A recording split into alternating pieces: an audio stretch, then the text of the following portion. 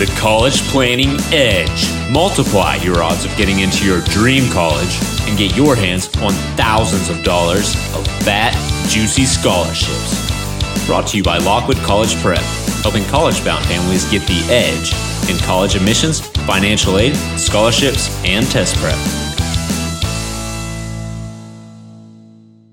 This episode of the College Planning Edge is brought to you by Lockwood College Prep. That's us. LockwoodCollegePrep.com. We help parents pay wholesale prices for college, and we help kids get into the best colleges, not only for the 4 years, but the 40 to 50 years after. We have a unique, different approach that is not right for everyone, but for the select families that we work with, they see tremendous results in using college to help kids launch themselves for success post-college. This episode was originally broadcast on our Facebook page, facebook.com/Lockwood College Prep, where we talked about student lender hijinks and the new proposals for loan forgiveness, as well as social media profiles, the truth about whether admissions officers look at them and whether they think it's fair game, and financial aid application verifications. This is a huge source of stress and contention for many people who apply for financial aid once they start hearing back from their various financial aid offices for more information. So enjoy these topics. I hope you find them valuable. And if you have any questions, you can either reach out to us on our Facebook page or you could email vip@lockwoodcollegeprep.com. Thanks for listening. Good morning. Welcome to College Talk Tuesday. Pearl and Andy Lockwood, Lockwood College Prep. Good morning to you, my sweet. Good morning, my sweet. Good morning, listeners. Pearl coming off of her 600 and what consecutive day riding your little bicycle? Your little Peloton bicycle? 669. Closing in on the big 700. Yep. Okay, that's every day, no breaks. Nope. Pretty intense. Pretty hard to live with sometimes. But Thanks. Inspirational. Okay. The intensity. Two sides of the coin. Yeah. So we're not going to talk about that. We're going to talk about college stuff, meaning information about getting into college, about paying for college. Why should you even go to college? Sometimes we talk about SAT and ACT prep. Today, I wanted to cover three topics. Excuse me. One of which is some student loan malarkey, some hijinks going on in the world of student lending. I also, yeah, just wait. You're going to freak out. That's sarcasm. I also want to talk a little bit about social media and kids' presences on them and the percentage of admissions officers that think it's fair game to snoop and see what is happening on social media for kids' accounts. And I think we should also talk a little bit about verifications for financial aid information. I've gotten a few questions about that recently. Those are starting to happen. Yes. We should talk about that also. Right. So if you are just joining us, either live or on distant replay, say hi in the chat. If you have any questions, absolutely feel free to post them here because we want to make sure you're getting these answers that you may not be able to get otherwise from your high school or other parents. Frequently, both of those sources deliver a constant stream of misinformation. Or partial information. Yes. Which can essentially be misinformation. Fake news. You don't have the whole picture. Yeah. So we're here to give you our experiences. Of course, we don't claim to have a stranglehold on the truth, but you can decide. So feel free to ask us any questions, not necessarily limited to the topics that we're talking about today. Okay, so Navient, formerly known as Sallie Mae, big student lender, recently was forced or adjudicated to have to pay $22 million, which is really not a lot of money for big companies like that, but of interest and fines back to the federal government relating to stuff that had happened since the 80s. Huh. So just without overcomplicating it, because frankly, I understand it at a superficial level, a lot of student lenders received subsidies and guarantees from the government in order to make college education more accessible, to reduce the risk for lenders. And they were allowed to lend out, and receive 9.5% on their money, which is pretty good, even though that wasn't what the fair market bore at the time. And then interest rates dropped.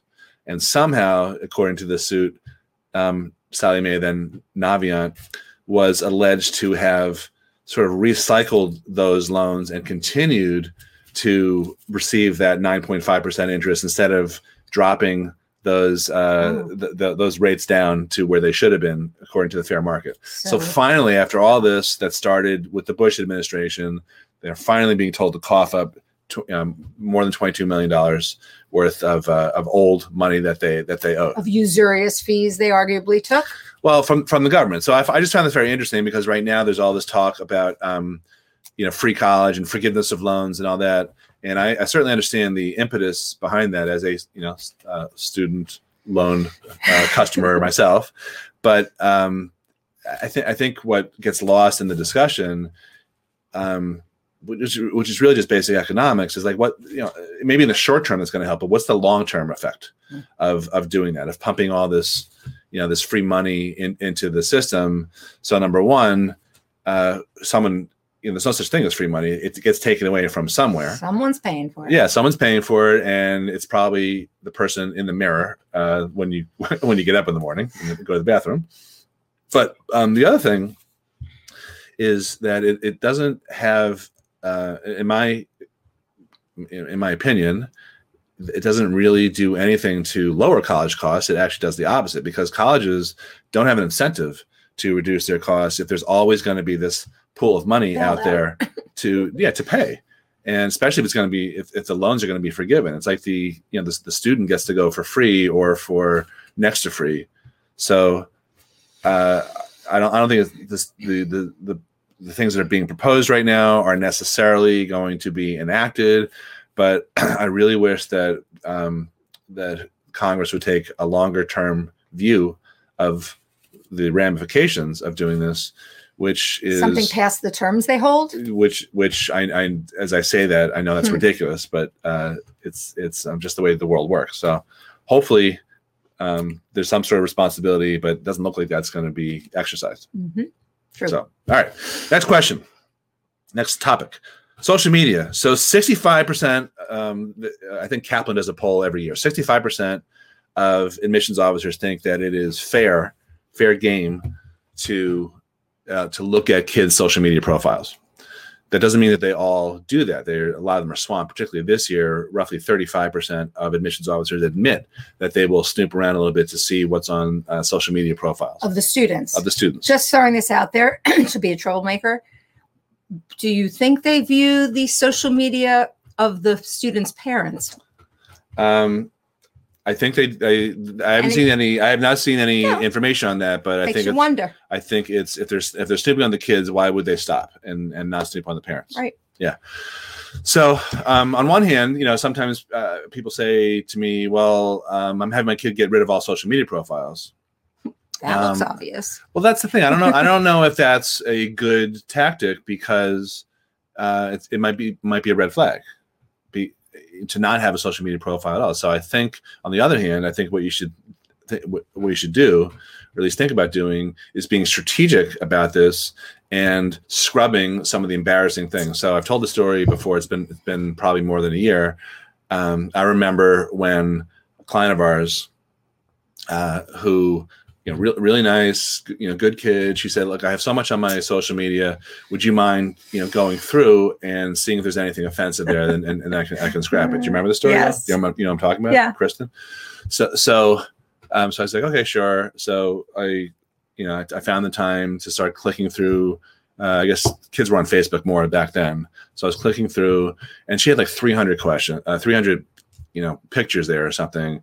I'm clicking. It's all these photos of kids, good looking, the crowd that she hung around with, at different parties or different settings, and at the beach, I'm like, wow, I'm starting to feel a little creepy, clicking, because I'm, because I'm like, middle-aged guy. These are like like blonde teenage kids. I'm in my basement. I'm like, so, but finally, after like 120 photos, I couldn't stop, you were doing your job. You said you never, would. Yeah, never again. That was literally the last time I did that because of that. I'm just thinking, like, what if the FBI raided us and they saw on my my history here? We'd have a defense. So it'd be very confusing, I would think, between all the idiotic stuff that I'm interested in. So aliens, cigars, and teenagers, working out, basketball, golf, right? Anyway, so I finally found like a photo of her, at some like Sweet 16 or something, where they're all like, with their beers and stuff. I'm like, all right, so that's what should come down. So anything obvious, like, photos of smoking weed or, whatever, bongs, all that stuff should come down. Not because kids don't do that, just because it's a judgment. It's showing the students' judgment of what to put or not put. And if you lack that judgment, it's definitely a window into what else do you lack in character and judgment. Right. You're curating to put your best feet forward when you are putting the stuff out into the world. So college admissions people can see it. Employers will. I'm sure there's a much higher percentage of employers that look at this stuff. Of course. And who knows, your kids and your grandkids. This might be there in perpetuity. I think it will until Congress breaks up Facebook and Instagram and TikTok and whatever. Okay. If you guys have any comments and experiences with this, pop them in here. Let me see who's here today. Travis, good morning. Tony Ann, Claire, Chuck, and Melissa. Good morning, guys. Nice to see you with us. Now, let's talk about some nitty-gritty stuff that only Pearl can opine on because she's in the thick of it. Let's talk about verification. So what is verification initially, and should you freak out if you are verified? That was the first thing I was going to tell you what a verification is. Something not to get hysterical about. A verification is basically a deeper dive into some aspect of your financial aid application, be it your assets or your income. And that's one way, something about your financial aid application that gives rise to further questioning of income and asset. And I'll get back to that in a minute.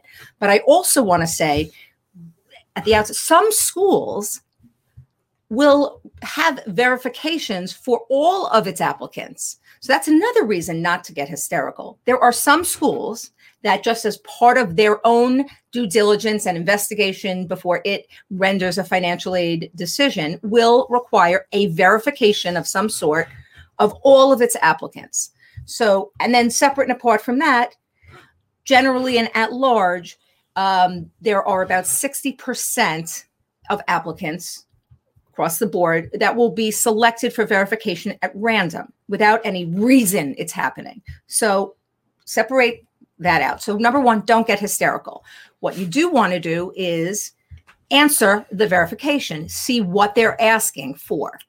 Now, in the FAFSA, there is a tool called the IRS DRT, which enables us to port your actually filed IRS information with the IRS from the IRS site directly into the FAFSA site, unfettered, meaning it transfers and ends up being in the FAFSA and it indicates as transferred by the IRS, literally replacing your numbers because it wants to see that certainty of your income. So it requires this. Sometimes that mechanism, the IRS DRT, doesn't work for a variety of reasons. It could be as simple as you have an identity protection on your account, and therefore the IRS DRT will not work. Okay, in that case, you may, because the school hasn't seen the final expression in perfect form of your income numbers, require an income verification of you. Now, what does one do to respond to that if they don't have an IRS DRT that works? In that case, and most often it will be satisfied by ordering an IRS tax transcript of the operative year. In this case, it's 2019. Okay. Or you could be required to do what's called an asset verification. When would something like that come up? Well, let's say on your tax return that your financial aid formulas are based on shows a decent amount of distribution income or interest income from an investment that you hold. Yet, in your asset section on the forms, you are either saying you don't have any of such investments or a very low number that doesn't square up with what you're showing from that investment on your income tax return. So therefore, an asset verification may come up in that scenario, meaning what happened to the assets that gave rise to that information on your income tax return that we're not really seeing, that you're not otherwise disclosing on this form? Does it mean you're in trouble? Does it mean you're going to jail? No, I hope not. But it does mean we typically recommend our clients stay out of jail and stay honest on these forms. But it is going to require either an explanation, like the value went down since then, we sold it since then, whatever it is. This is all it is. Just because you hear a word, I had one client who actually, and it's an interesting thing to see how people interpret words that are in front of them, but a client of ours got a verification and started calling it an audit. I'm being audited. That's a misnomer. It may feel like that, but you're mischaracterizing it. It is not something to get nuts over. It doesn't mean, and once they find out, they're not going to give us anything, or they're not even going to let us borrow loans, or they're going to kick us out. No, relax, take a breath. They just need more information, and we're going to find out exactly what they need, and we'll provide it to them. That's it. Now, to be fair, if there's something a little fugazi, like you had a whole bunch of money sitting in an account that generated interest and now it's not there, you will have to explain that. And there are legitimate reasons, which is, of course, the what we specialize in. And then there are other ways to make that paper trail that we don't specialize in. And you should be prepared. Anytime you complete a financial aid application, if you're going to be doing it yourself, you need to be prepared to defend everything that's on there. Sometimes there are things that are out of your control that happen, like this IRS data retrieval tool. It does make mistakes. Mm-hmm. Sometimes we've talked about that in previous episodes. You have witnessed a handful of things this year, almost every year, that they've been using the data retrieval tool. Where, for example, they treated a rollover of an IRA, which is, converting it from a regular IRA to a Roth IRA or, something like that, as you have all that money in your account. Right. As opposed to it's still a retirement account that should not be penalized. Things like that. Sometimes that happens, and you've got to be vigilant and on the lookout in case things don't really make sense for you when you ultimately file your financial aid applications and you see the calculation that they made for your expected family contribution. Mm-hmm. So that's not really a verification issue, but what I'm getting at is there's a lot of stuff that's out of your control. And sometimes they ask for stuff that they've already received. Yes. That happens probably more often than not, right? Yes. So yes, you just have to, take a breath. Exactly. Take a breath. If you factually know you have sent something or you have the confirmation, they have it. They're just not that swift necessarily on updating the portal that you see or calling back their blast emails from telling you that something's missing. Yeah. If you know you've sent it, take a breath. And the other thing to understand and know is it all sorts out before the final decision is made at the school you ultimately go to. Pretty much they get it right in the end. Good. So I see some questions and some comments coming in here. So if you have either, please pop them in here. Michelle Goldstein says this is really helpful. Thank you guys. So thank you for that comment. All right. So Claire Werner. Hello, Claire. Hi, Claire. Congratulations to Pearl. Thanks. You deserve that. Question about student loans, and she's basically asking, should, given the proposals that are floating around, should you load up on loans to get them forgiven? What's your answer? I think I have the same answer as you. I think potentially right now, if you're concerned about being cash poor, and right now, historically speaking, the interest rate for the parent loan is at about 5.3. That's historically pretty low. And student loans are in the threes. Student loans are in the 2.75, Wow. right? So it's a cheap way to borrow money easily without, like if you were to do a personal loan with a bank or a cash out refinance, that is costly. There is a cost there. Even a non-cash out refi, which we just did, which took about 4 months. Right. Yeah. Yes. So this is probably one of the least cumbersome ways to get money.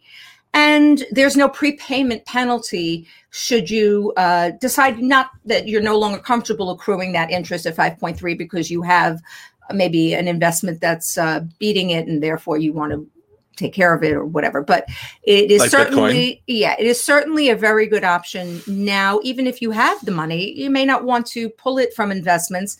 Maybe you're vulnerable with your job, and so you don't want to part with everything just yet. So to answer your question, with the proposals, it's too early to tell. We don't know what the discharge or the forgiveness is going to look like. They're not discharging parents, but it's a low risk, like Pearl was saying, and so if you're unsure about whether you should take loans or not because they might be forgiven, we can't answer that. But if you do take the loans, they're pretty low interest rates right now. Right, and I'm sorry, I'm going to reiterate though. Yeah. To be clear, the forgiveness that people are seeing right now because of the pandemic, in terms of you don't have to pay your student loans right now, it's the student loans, which are $5,500 the first year and $6,500 the second year and $7,500 in years 3 and 4, and however many more undergraduate years you need, it's $7,500 in those later years a year. That's it. This should not be confused with parent loans, which are generally much larger at a higher interest rate. Those are not being discussed as being forgiven. Be careful. The student loans right now, they're suspending the interest on them till September of 21. So there's no forgiveness right now in place. Right. At some point, there may or may not be, but it's got to be worked out and put through committee and reconciled and all this other garbage. Right. Yeah. So it's too early to tell, but it's a very low risk because the rates are so low. Yes. Yeah. All right. What else? Any other questions before we wrap up here? Great answer. Peloton Pearl. Gary Heller says good morning. Hello to Gary. Hi, Gary. Esther Nefesh says good morning. Good morning. For once caught this live. All right. Yeah, Gary, I don't think for a second that student loans will be forgiven, but if they are, can I assume it will only be loans taken in my student's name as opposed to parents? Assume that. I think only. So. Yes. And then you just answered my question. Funny. See? Great minds think alike. Yeah. And Karen, will interest be charged retroactively? Right now, it sounds illegal. Yeah. Well, no, it could be just accrued. You know, the way a lot of loans work right now. However you initially contracted is how it will be. They cannot. Yeah. Sounds unlikely. Right. For the loans right now that are being suspended, I believe that they are not accumulating interest. Right. And here's the other thing. Each year, student loans are taken out annually. Okay. So whatever portion you've taken out this year for the 2021 calendar year, that interest, those interest rates were set in July of 2020, as they will again be reset in July of 2021 for the school that follows their year that follows thereafter, from September or August 2021 through July 22. There will be a new set of interest rates set for that year. So as to the year that we're in and how that loan continues on until it becomes payable, which is 6 months after graduation, not that you can't make payments beforehand. There are no penalties for doing that. And that, of course, mitigates the accumulating interest. You are, what was I just getting lost into interest rates here?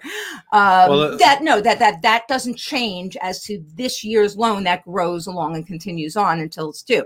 Next year, there will be, and it could be the same, but there will be a new set of interest rates as to the loan you take that year. And then that one travels on. by itself. Yeah, the rates are reset every July. If I had to bet, they're going to be at least the same, if not a little bit lower. Right, I agree. Because we're in an artificially low interest rate environment for political reasons, and it's only, to me, it seems like it's only going to continue for the near future until they have to go up again, and the world ends. On that note, yeah, have a great week. Yeah, have a great weekend. Well, we should wrap up because it's. I think we hit all the points we wanted to hit. If you have any questions, you can always reach out to us. Just pop a comment right here on this page.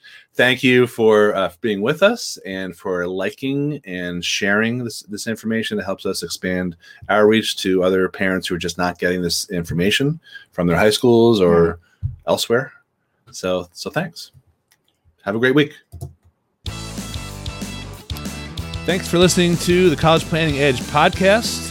For more information about our Inner Circle group coaching membership, which is a great way to dip your toes in the water of the whole college planning morass, and get access to our double secret software, College Guru software, that helps you create a strategic list of colleges and identify fat, juicy merit aid and need-based aid opportunities, as well as some other benefits. Check out the Lockwood Inner Circle at lockwoodinnercircle.com and use the coupon code podcast for 50% off the first month's membership. Thanks for listening.